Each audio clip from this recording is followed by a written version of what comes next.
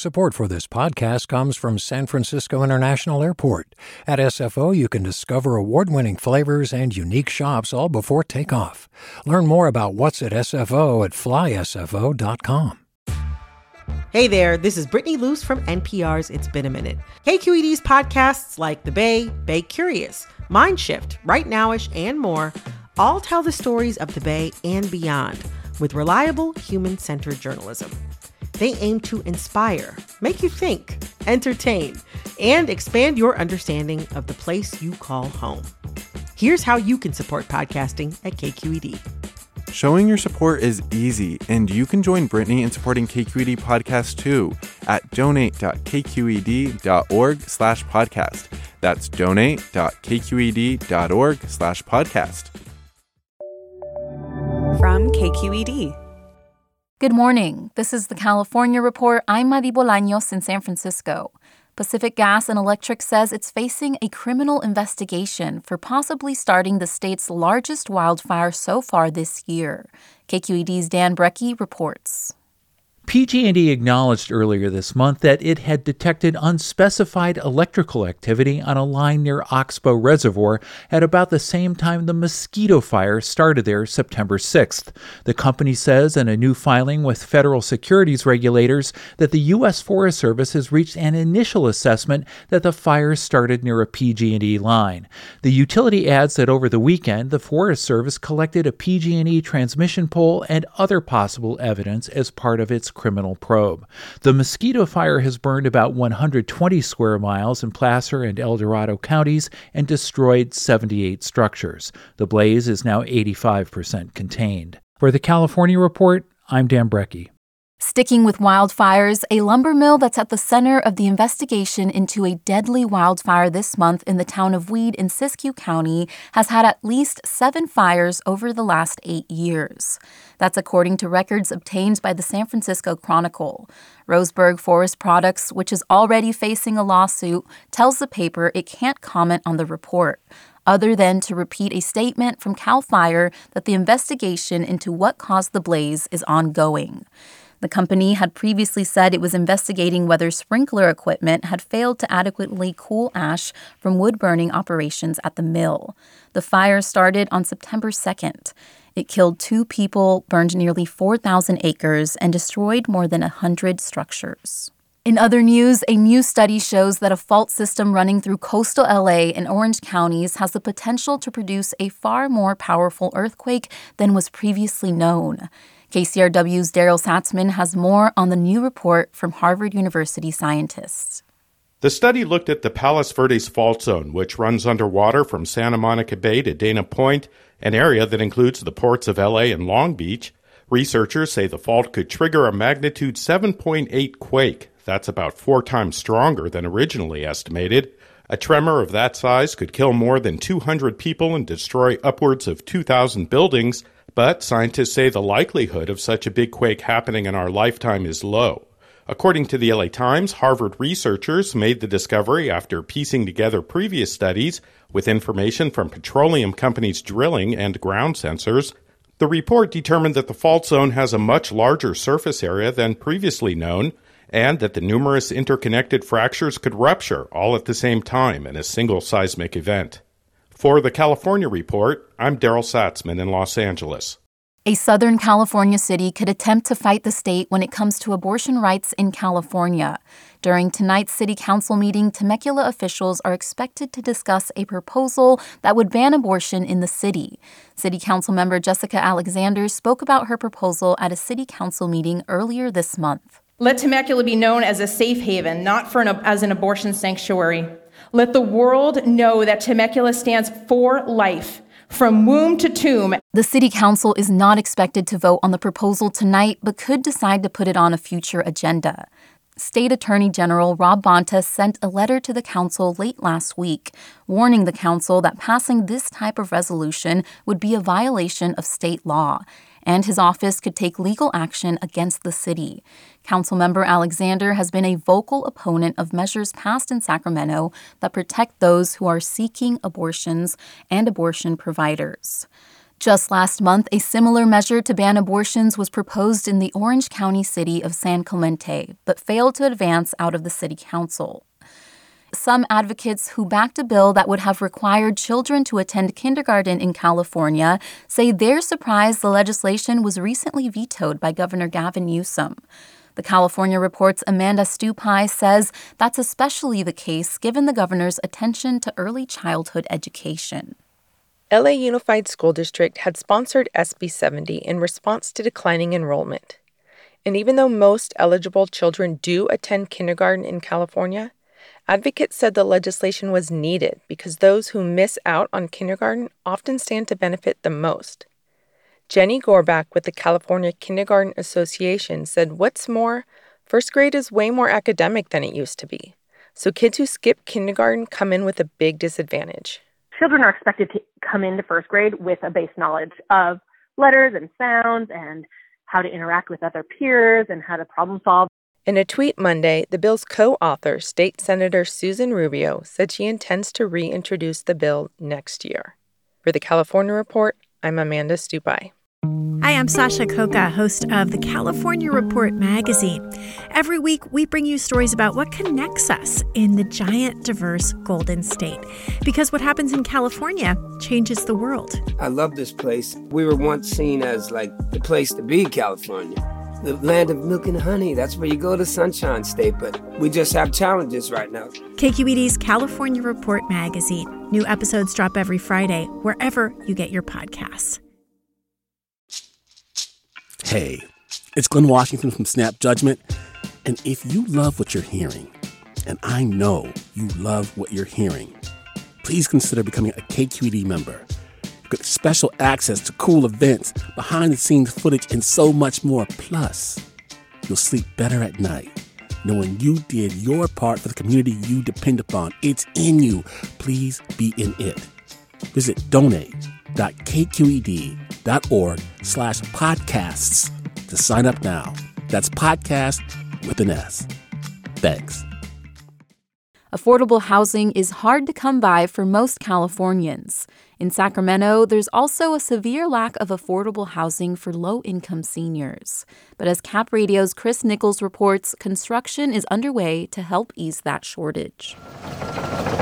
When completed 2 years from now, the Wong Center Senior Apartments will provide 150 homes for low-income seniors at the rail yards. They're living off, Social Security income or other kind of passive income. So we wanted to tailor the affordability of this project to make sure that it would target them and that they would be able to, lease a unit in here. That's Danny Kalasta with Mutual Housing, the nonprofit building the community.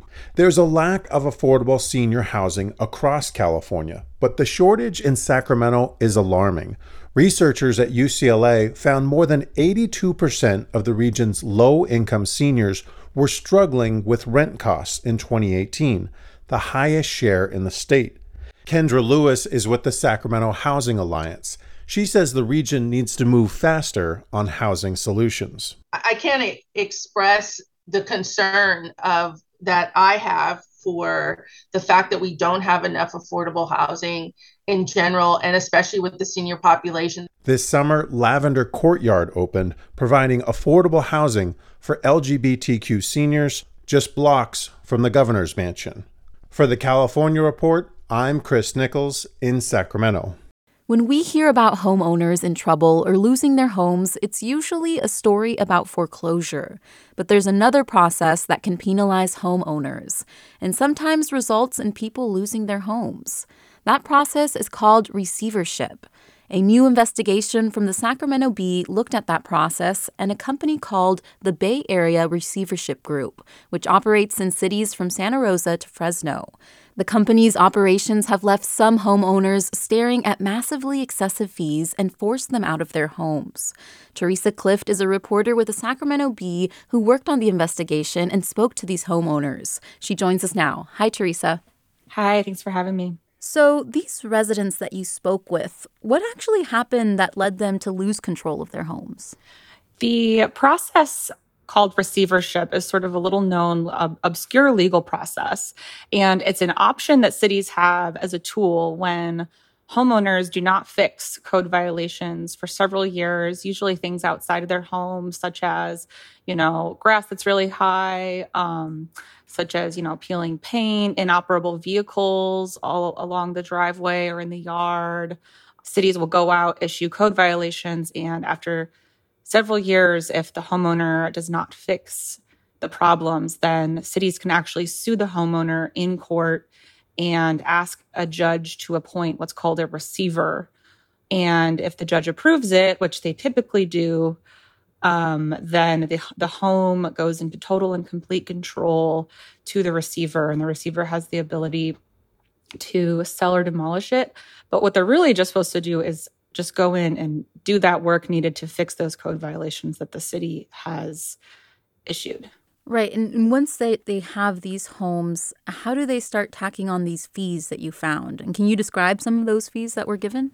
What they're really supposed to do is fix the violation. So that could be like towing inoperable vehicles, throwing away if they have a lot of junk and debris in the front yard, things like that.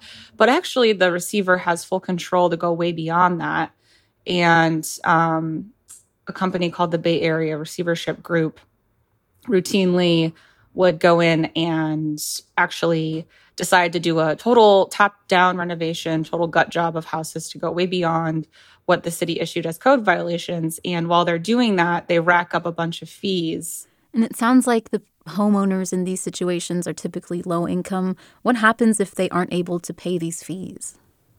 If the homeowner is unable to pay the fees, the receiver has the ability to actually sell the house and use the profit from the sale to pay its own fees.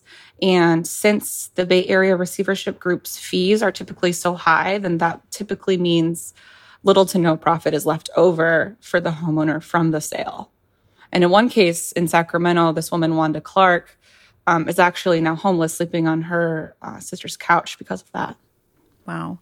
And how are companies like BARG able to get away with this? Is there anything homeowners can do to fight it?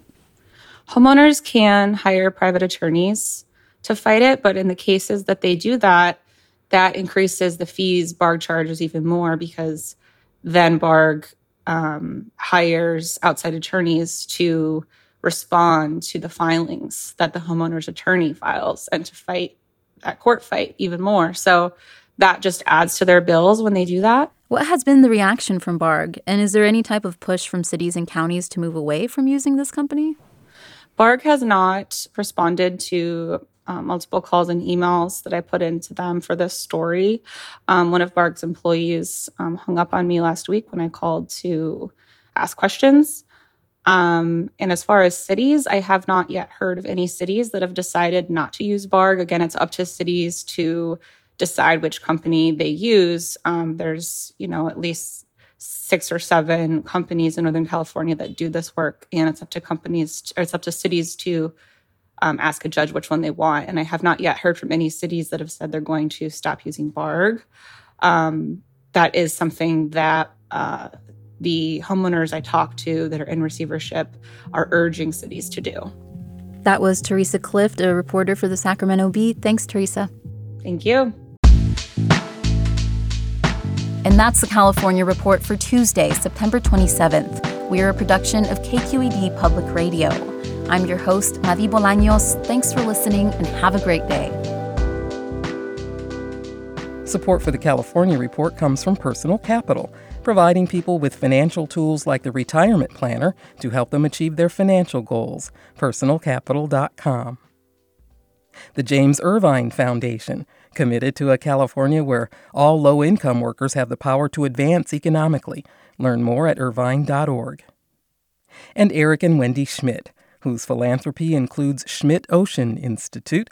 Coming this fall, the launch of research vessel Falkor 2, advancing the frontiers of ocean science and exploration, on the web at schmidtocean.org.